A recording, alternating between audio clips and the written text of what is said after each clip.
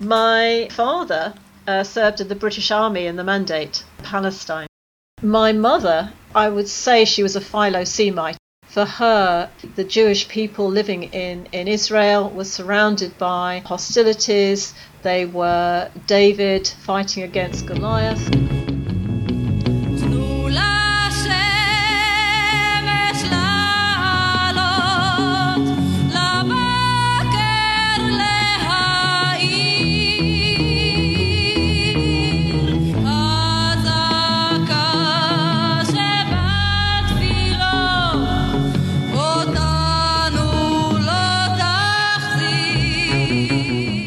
My name is Jane Clements, and I'm learning Hebrew because my work is involved with Israel and Palestine.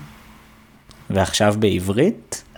עכשיו בעברית, שמי ג'יין, ואני לומדת עברית עם מתן, כי העבודה שלי היא על ישראל ופלסטין.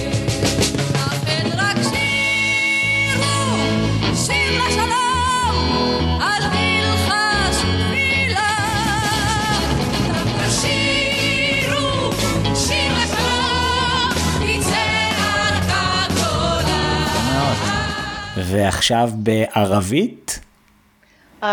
לא. למה לא? למה לא?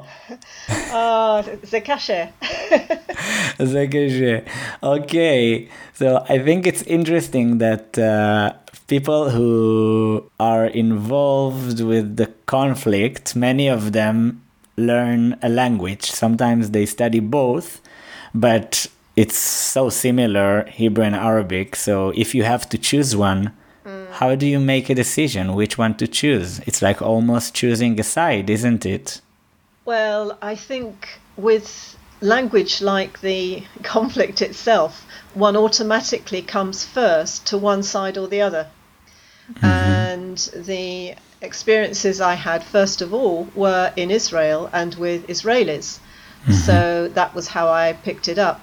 I can say a few words in Arabic, enough to get by. But essentially that's why Hebrew was the automatic choice for me to work further in. Yeah. So how did it happen? What drew your attention? Was there any understanding of anti-Semitic things that you heard and realized were wrong? Was it related to the British involvement during the Mandate? Yes. Yes and yes? Yes and yes. Okay. My father served in the British Army in the Mandate. Oh, wow. In Palestine, yeah. And he was in Palestine in 1943 during the Second World War. So he had photographs. I got a lot of those now, taken at the time. He had maps. He would tell me a few stories, not many, because share with us. Yeah, well, you know, I never asked my father about real details. You know, we should always ask people why we still have them for things we want to know later. Right. But he would talk to me, for example, that he would be outside a Palestinian village, and they would have the order to go in and look for weapons. He would tell me about he was obsessed, of course, with the terrorism, as he called it, that took place. Did he refer to Palestinian terrorism or both Palestinian and Jewish? Jewish activity. He was. It's really interesting for me because he would talk a lot about people who became founding Israeli politicians.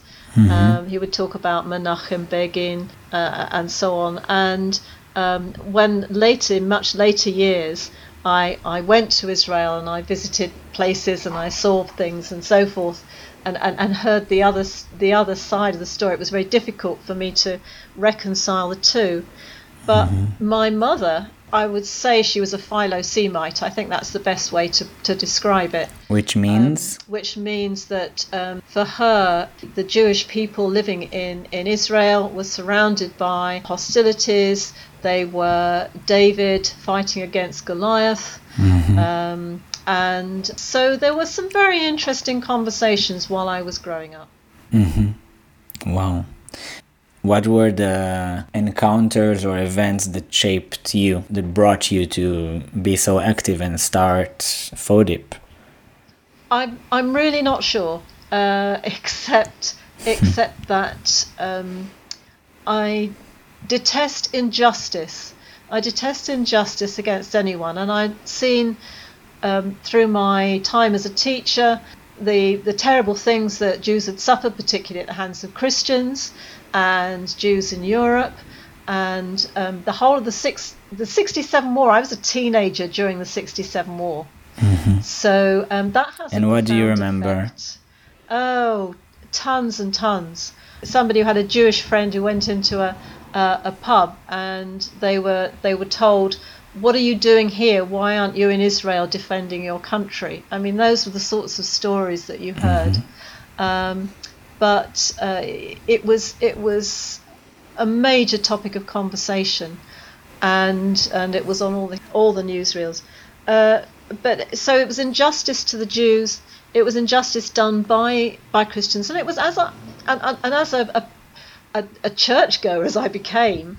I heard things in churches, not intentionally anti-Semitic, but they were certainly painting Jews in an unpleasant light due to the liturgy, the way they were interpreting Christian texts and selecting Christian texts.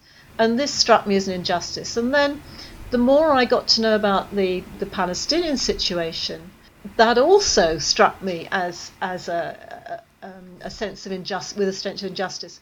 And teaching, especially when I part of the papers that I had to teach the students were historical ones, and also about the state of Israel, and those also broadened my mind. So this is it, really. Yeah. Well, there's a lot. There's really a lot there. It's not at all out of the blue. No, well, I've lived a long time, Matan. What are you like 40 or something, no? Yeah. I asked you that in Hebrew and you didn't answer, but kama at, so I'm not gonna ask you now, that's fine. You are British, from a Christian background, I assume? Yes, correct. And Catholic, Protestant, or doesn't really matter? I should say Protestant. I'm an Anglican, so technically we cover both Catholic and Protestant, but I'm really Protestant. Okay, and you are the co-founder of a British NGO called FODIP, which stands for? It stands for Forum for Discussion of Israel and Palestine. That was a working title when we were looking for a useful title. And it rather stuck because find that having both Israel and Palestine in the title is really useful, because many people who come to us find it difficult to accept that either there is an Israel or there is a Palestine. And so therefore automatically, if people engage with us, sometimes they have to overcome a first barrier. That's good. I hear it also a bit about the Balfour Project. Like, why would you choose a name that's more controversial? So there's such a denial from both sides.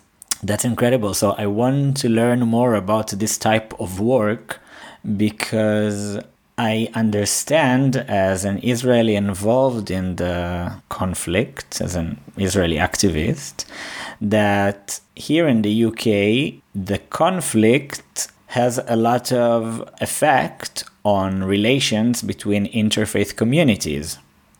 Yes, that's true. Yeah, the way we look at it is that the conflict is imported. One of the catalysts in my setting up FODIP was I heard a talk given by a Palestinian peace activist, He's involved in an organisation which you may know, the Bereaved Families Forum. And who is he? His name was Ali Abu Awad. And he was speaking about a visit he'd made to London, and he and an Israeli partner, this was be about 12, 13 years ago, a bit more maybe, and he was invited to speak to the House of Lords, and with his Israeli partner. And as they went in, he was given a sheet of paper, and it had two lists on it, and he was told, on the left-hand side, these are the people you'll be speaking to who are pro-Palestinian, and on the right-hand side, these are the people who are pro-Israeli. And he was horrified, and he said, are you importing the conflict over here? And that's what we often find. People are could be very vocal for one side or the other, and advocacy is fine, but if it prevents you from understanding or beginning to understand the position of the other, then really there isn't a way that one can make progress. What did you do then? In what way were you involved in interfaith work? Yes. And how was that conflict manifested in your work, if at all, and what did you know about it until then? Well, that's actually a very good question. Thank you. I'm trying. I started out life as a teacher, and then I found myself going into professional interfaith work. So you were a teacher before that? I was a teacher, yes. Of what? Well, in Britain we have an academic school subject, which is religious studies, and my speciality was Islam, and I used to teach at A-level, 16 to 18-year-olds. So you taught theology or history of the Middle East? The Middle East came into it a little, but it was mostly the Holy Quran, writings of Sufi writers, and understanding how Muslim communities in this country lived and what was important and so on. But I then actually found myself having to teach a paper on Judaism. So I began meeting lots of people in the Jewish community, and that's how I went into interfaith work, because I had this dual interest. But what I discovered was, while there's a lot of good interfaith work in the UK, unfortunately the topic of Israel and Palestine is the one that threatens to derail it. And it would manifest in what itself way? In different ways. So first of all, if I was at a group of very well-meaning people from different communities, lots of Muslims, Jews, Christians too, sometimes other faiths as well, and everything would be going fine and everyone would be getting on very well, and then somebody would say something, it would just flip into the conversation somehow, something about Israel and Palestine. Immediately everybody stiffened up. And either there would be a comeback, and then there would be a very difficult conversation and all the good relations would dissipate, or worse, in a way, nobody would say anything, and then over the coffee break, for example, people would be getting into little huddles, little groups, and they would be muttering to each other. Again, it wasn't good for good relations. And when I set up FODIP, it was just at the time of Operation Cast Lead, which you remember in Gaza, 2009, 2010. Oh, okay. Yeah, and, they have a different English name. Okay, a different name. Yeah. And so I decided that there has to be an organisation which uses principles of interfaith dialogue. And as I say, when there were things in the news such as the incursion into Gaza, the Manchester Muslim Jewish Forum, which had enjoyed wonderful good relations and still does, it's a great organisation, it found that its members could not meet with each other. They couldn't talk with each other because there was this huge thing between them as to what was going on in Gaza. And so they asked me to go along and help them to have a conversation about this. And that was the first real job that FODIP did, if you like. And how was it? How did you manage it? What was the outcome? How did you do it? Okay, well, it was a listening exercise. So really they just needed to hear how they were feeling. They needed, first of all, each person needed to express how anxious, upset, angry, frightened they were by what was going on. And but also they needed to hear each other, the voices of people that they knew well, friends. And so that was what we did. People were allowed to come and stand in the middle of a circle. They had a certain amount of time. They couldn't read a prepared speech. They just had to talk about themselves. And it cleared the air effectively. At the end, I think people were relieved. Even those who weren't sure they wanted to do this were quite relieved. Yeah, it's like similar to something the Reform community did together with me in Cape Town with the Progressive Mosque. So a progressive mosque, but on Israel, most of them support BDS. They are actually, it was interesting because me and another Jewish organizer who helped me to organize it, basically, we went to speak to their leadership, to the imam, to ask if they want to see the movie. So we saw the movie before the dialogue, Disturbing the Peace, which tells the story of how combatants for peace, both from the Israeli and the Palestinian side, came to, how those activists started that movement, And they looked at us and they were like, we don't need to see it before. We can watch it for the first time with you. We are not divided on this issue as you are. Yeah. So anyways, but in the end, like I said, no one died. Nothing too tremendous happened, even, when we did this dialogue. And from what I see and understand, I guess there are two main approaches how to deal with conflicts generally, or maybe the specific conflict with interfaith work. Either don't touch the elephant in the room, and then everyone will feel better and there would be better relations. But does it mean there are really, genuine relations of trust? I'm not sure. And the other is like, I guess what you try to do. But in the end, that's very dangerous because it is very explosive. Yes. So I think if people don't want to engage in talking about that, that's absolutely fine. I'm not about forcing people to do anything. But for example, with the time in Manchester, with the Muslim Jewish Forum at that time, they needed to clear the air. It was something huge between them. And they needed to find a way to talk about it. And that does come up sometimes.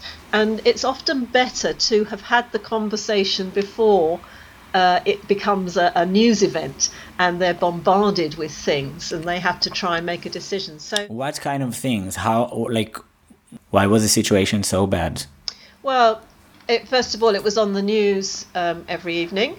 There were incidents in cities where Jews were attacked because they were seen as being, the instigators of something terrible, accused of all sorts of things. There was a international charity which wanted to advertise for donations to help Gazan children on the news, and the BBC refused to allow them to do that because they said it was political, and this caused a lot of aggravation. So it was really something that was in the public eye. But also it can be quite low level. When, for example, national bodies are debating whether to adopt the IHRA definition of anti-Semitism, there can be discussions and misapprehensions and all sorts of things about what that's saying and how people should respond to that. So even in a low-level way, this can cause problems between communities. Yeah, yeah. About what you said about Jews being attacked during this time. I remember hearing a talk in Limud, Scotland, actually, by a representative of the Jewish Leadership Council. So they also do a lot of work with, of advocacy on anti-Semitism in the Parliament, so the Scottish or the British Parliament. And I think basically they said holding British Jews accountable to what Israel does is anti-Semitic in itself. And I'm very conflicted about this statement. What do you think about it? Well, I think one of the things we try and do, we have to do, is to explain to non-Jews how central Israel is to Jewish identity, it's even especially in the diaspora, and how it feels. Not that I can explain that myself, not being from that community, but I understand how fragile and how important Israel is to Jews, particularly religious Jews, but not necessarily, and how that relationship builds up. So it's not possible to divorce Jews in the diaspora, the vast majority of Jews in the diaspora, not everyone obviously, from Israel and from experiencing and valuing Israel, and to put that picture, especially where people may have family that live in Israel, for example, and certainly visited, and I've seen really good things happening in Israel. To put that against the experience that people have that only know the Palestinian side, and I've been fortunate in being able to feel at home in both communities, within the West Bank and East Jerusalem, and within Israel itself. But one has to explain to people and help them to understand, usually by actually meeting people, going to the region and experiencing that for themselves, because you can't tell people have to experience things. Yeah. One of the campaigns from my experience in South Africa, I remember one of the campaigns, the Zionist Federation, or SOGES, which is like the UJIA, was it? Students or? Yeah, for students. So the Zionist Federation has an organization that, is like the Jewish societies in South Africa, and one of their campaigns against BDS was come experience it for yourself. So come to Israel and see the diversity and see the peace activists, and it's also almost like, and that happened at the time when Israel started to question peace activists in the airport and not allowing people who might be too activist or too radical in their view to enter. I thought it's well, having taken diverse groups to Israel many times, I've had all sorts of experiences of people and how they're received at Ben Gurion Airport. Unfortunately, nobody I've ever taken has ever been turned back, but I do know a lot of people who have been. And just as it's important to explain to non-Jews how important Israel is for Jews and what perception Jews will have of Israel, it's also important to explain that not every person, particularly within the Christian world, we have this problem a lot, but not only that people who may support in their minds the idea of boycotting or divestment or sanctions, not so much as part of the BDS movement, but just because that seems to them to be a peaceful way to promote Palestinian hopes and identities, they're not all anti-Semitic. But to explain and to help people to understand something of the complexity of these positions, because after all, you can't put people in two separate homogeneous camps. People are individuals and they have all sorts of different perceptions, experiences, and so forth. Yeah. Where do you draw the line? Obviously, a lot has been said and done on anti-Semitism. When is it legitimate criticism? When it isn't? Has FODIP done any work on that? Because I think this is so important, because if you just follow the IHRA, I'm not sure that's a non-biased view on anti-Semitism, to say the least. Well, it isn't, no. But there again, there are all sorts of issues about adopting that or not adopting it. But I think, first of all, to answer your question, has FODIP done work? We do actually have a document which suggests when criticism is anti-Semitic and when it's genuine criticism of a government, as you would have of any state. And I think it's possible to find this. The tropes are there. Holding Israel to account in a way that one wouldn't hold any other country to account obviously speaks for itself. And it's quite easy to recognise when something slips. And also I think I've found quite often, and this is really infuriating, when people talk about anti-Semitism by means of emphasising the difficulties and the appalling conditions for Palestinians, as if the two are therefore related. And actually anti-Semitism, as I know from my Christian background, and that's a whole other story, anti-Semitism is a huge, it's called the longest hatred, and it's in many ways that's absolutely true, and it manifests itself in many different ways.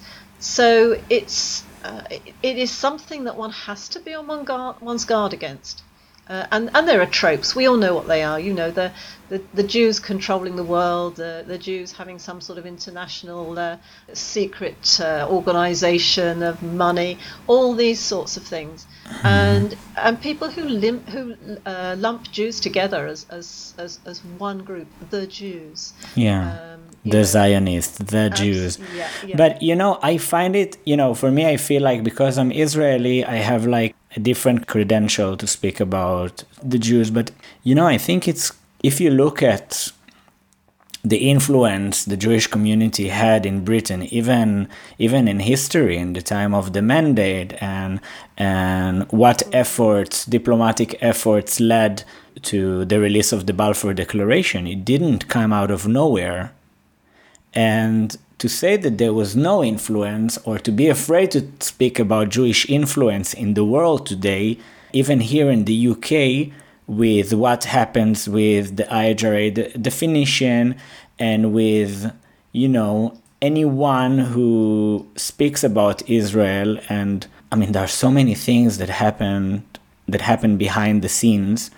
Yes. And it seems to me that the Board of Deputies, they are on the line, they are guarding so much about who says what. Isn't that troubling? Absolutely. It really doesn't help the cause of those of us who are trying to help people to understand the humanity of the other, and to get a better picture. And I've been on the receiving end of this myself on occasions. Like what? Tell me. We haven't spoken a lot about you. Tell me a little bit about you. You've spoken tons about me. Well, for example, if the Christian community is really, really divided over on the Israeli-Palestinian question. So, for example, if I've been involved in a conference which is looking at Christian support for Palestinians, even if I've been there to acknowledge that and to be part of all sorts of panels, but also to say, but hang on folks, let's not demonize Israel and all Israelis. even when I've been there to do that, I've been roundly criticised by people who've been saying that I've been involved with anti-Semitic activities. So Oh wow. Wow. Mm-hmm. And I can't really be specific, but that doesn't help. That really doesn't help. Yeah. So that I think is sort of. I think And that was your question. Yeah. Does that also manifest in the other side? Like if you would go to some, I don't know, to speak on a panel organized by the Board of Deputies, will you have some Muslim leaders or I don't know which pro-Palestinian organization criticizing you for collaborating with the Zionists? I've been accused of both, especially on social media quite a lot. But I think that's great because I think if you're being criticised by both sides, you must be doing something right. Yeah, exactly. That's what they say. In South Africa, the some people from the Zionist Federation, they spread lies about me that I was an agent of the BDS. I mean, I didn't know the BDS has agents around the world, but that's what maybe some of them. That's what I wonder whether some of them actually thought that. Or whether it was all, part of the propaganda to silence what we see as like Zionist anti-occupation views. And on the other hand, activists, even Jewish activists who are supportive of BDS, they thought I was a Mossad agent. Yes. So, so much distrust. Well, this is it. I mean, you can also, you're rooted in one side, but you can also understand people who are coming from a different perspective and the Palestinian perspective. I mean, that must have been difficult for you to discover too. Yeah, it is difficult, and I think there are so many people, and I connect a lot with other British Jews who like me have gone through a very similar education system that praises Israel as talit shekulat chelet, like a holy, can do no harm. And when we go out to the world and we realize, for me, going to the world was only outside of Israel to really understand things differently. And there's a lot of rage, anger on the lies that we've been told. But I wanted, speaking about anti-Semitism, we started speaking about it, and I wanted to ask you, going back to that point about whether Jews are held accountable for what Israel does. So I participate in an interfaith dialogue on anti-Semitism between British Jews and British Christians, organized by Interfaith Glasgow. And it's an interesting process. I learn a lot. But one of the things that I thought last year, especially when anti-Semitism was more on the news, now it's not that much, is that I was wondering whether the role that the Jewish leadership is taking to defend Israel, really almost at any cost, like there could be so few cases where the Board of Deputies can say, the law of Chok HaLeom, the law of nation that discriminates Arab, Palestinian citizens of Israel, they will criticize it. But, nothing about the occupation, which is, I guess, more severe in a way. And I wonder if that manifestation of support to Israel has to do with modern anti-Semitism. Yes, I've worked a lot with the Board of Deputies, and I have a lot of time for individuals involved in it. But I can understand that what actually motivates a lot of people is fear. Mm-hmm. Fear that if we give an inch, very soon they'll be telling us to leave as well. Mm-hmm. And so I understand that fear. I don't agree with the methods that some in Jewish leadership use, and certainly I seek to introduce a different perspective to some of the rhetoric when I'm involved with conversations with people in the Jewish leadership. But there's it is a difficult, and I suppose it depends on the generation too. I think in my experience, the younger generation is often more open to looking at different ways and different perspectives. And a lot of the older generation, I would say even older than me, would more be concerned about fear, about. Do you see it also in the Christian community? Because what you're saying, I mean, we see it so strongly with these representative organization, Board of Deputies. I mean, I just represented Meretz UK in the Zionist Congress a week ago, and you can definitely see this in those Zionist global organizations. Is it also something that you see in Christian organizations? In what way? You mean sort of wholehearted? In a way of like old style, not amending itself to the reality, keeping with the same stances, not involving younger people enough in leadership. Well, yes, there's probably a lot of that. But I think in terms of Christian views on Israel, sadly they don't seem to have a lot of scope for mellowing out a bit. And you get the really sort of right-wing evangelical Christians, and then you get those who support Palestine, but with a view that they would really like to see the state of Israel dismantled.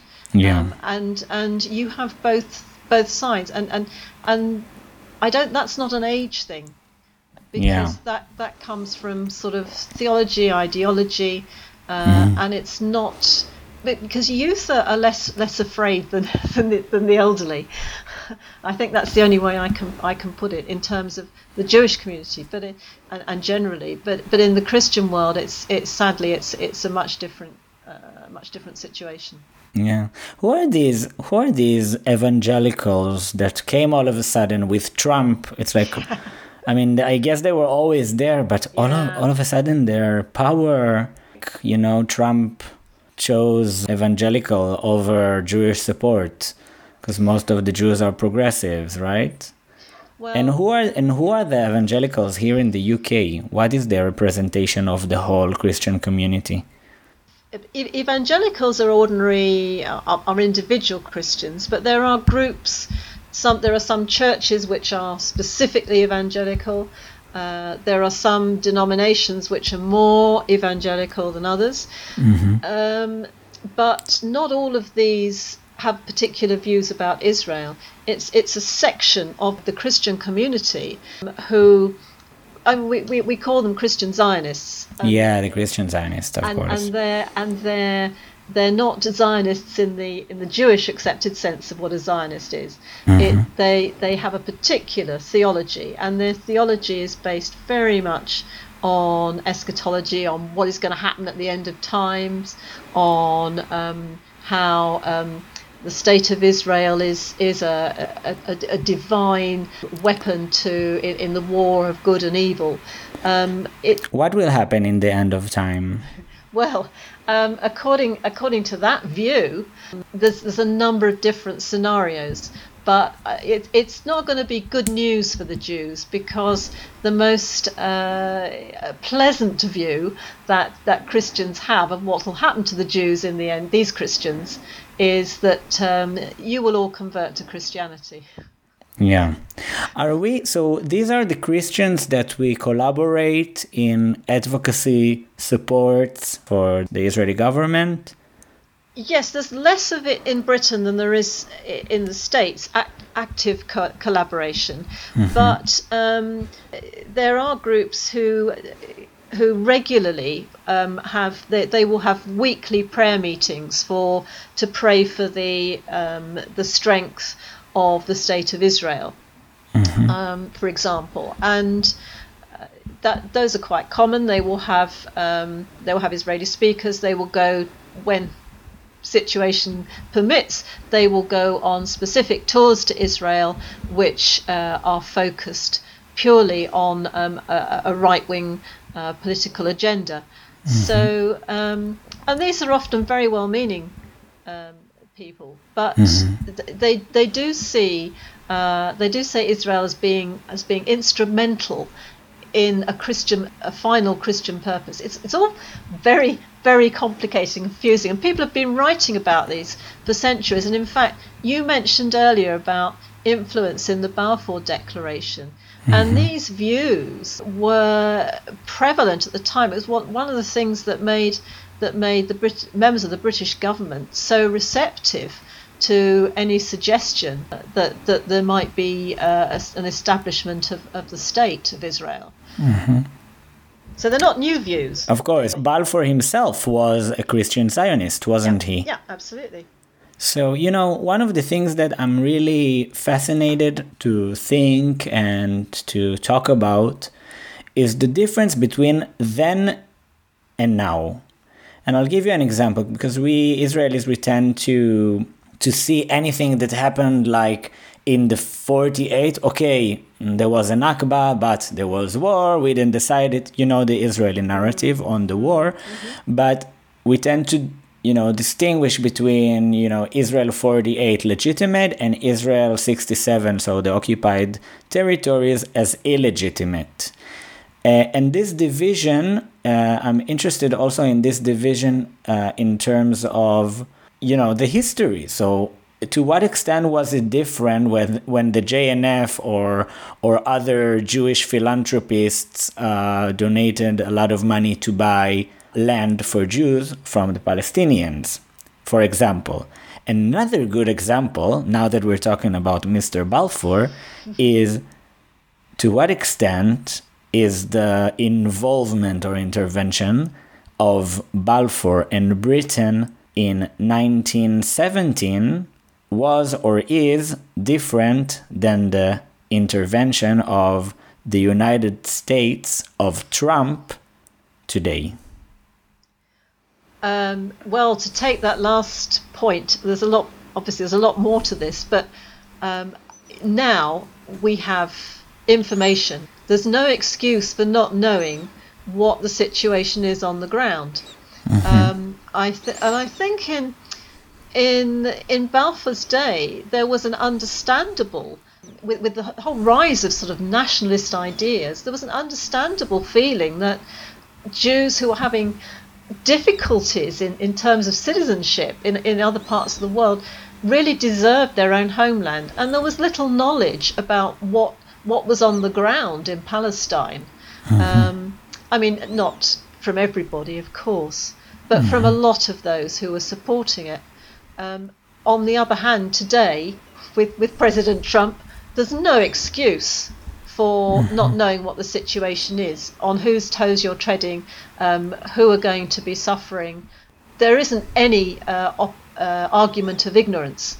But don't you think there's a big evangelical or Christian Zionist aspect which basically collaborates with Israel, because maybe it would be better to have less British Jews in Britain, or maybe less American Jews in the United States? Or am I going too far? That's interesting.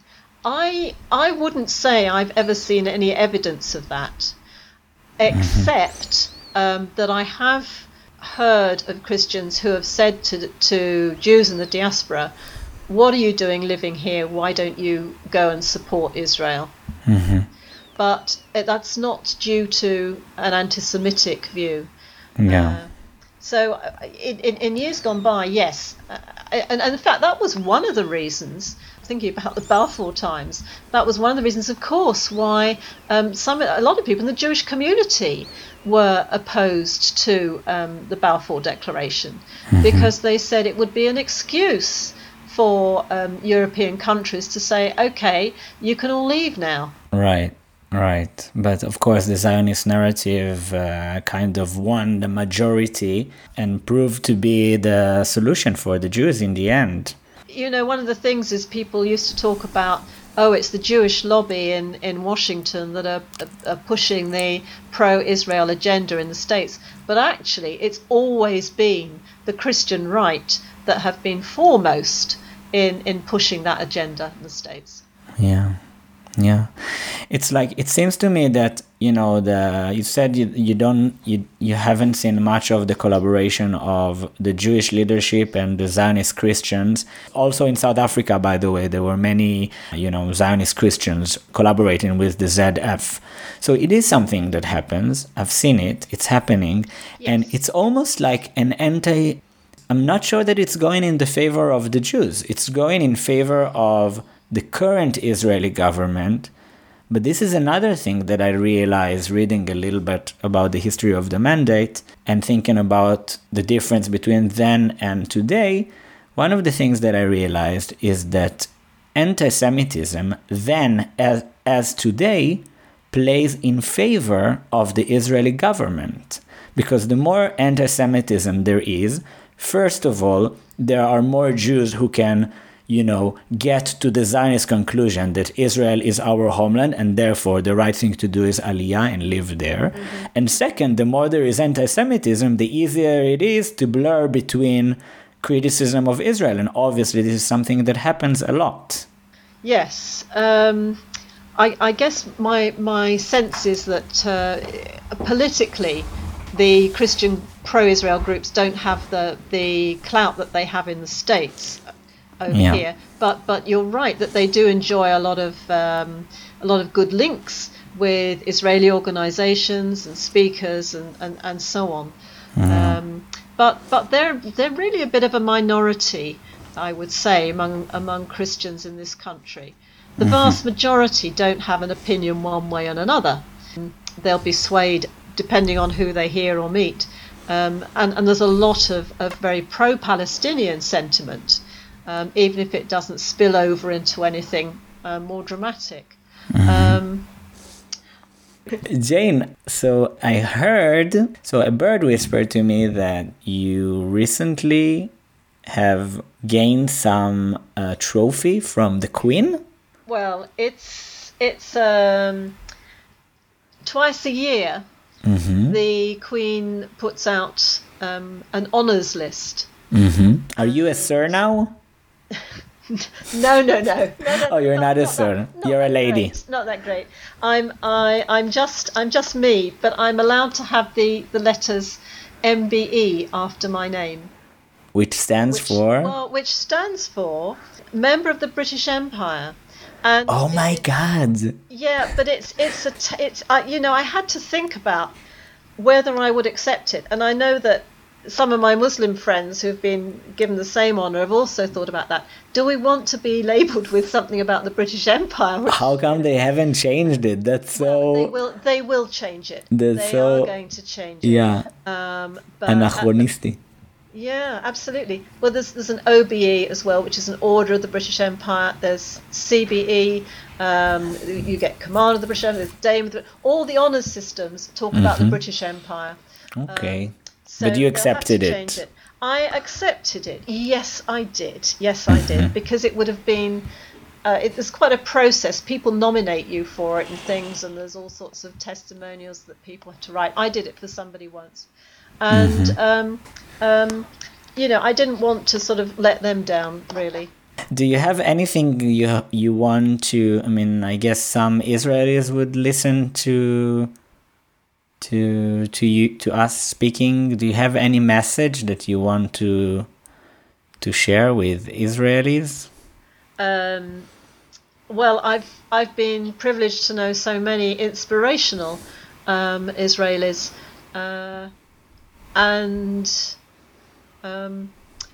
I think I would just encourage anybody who has the well-being of the heart and soul of Israel to keep working, and kol hakavod.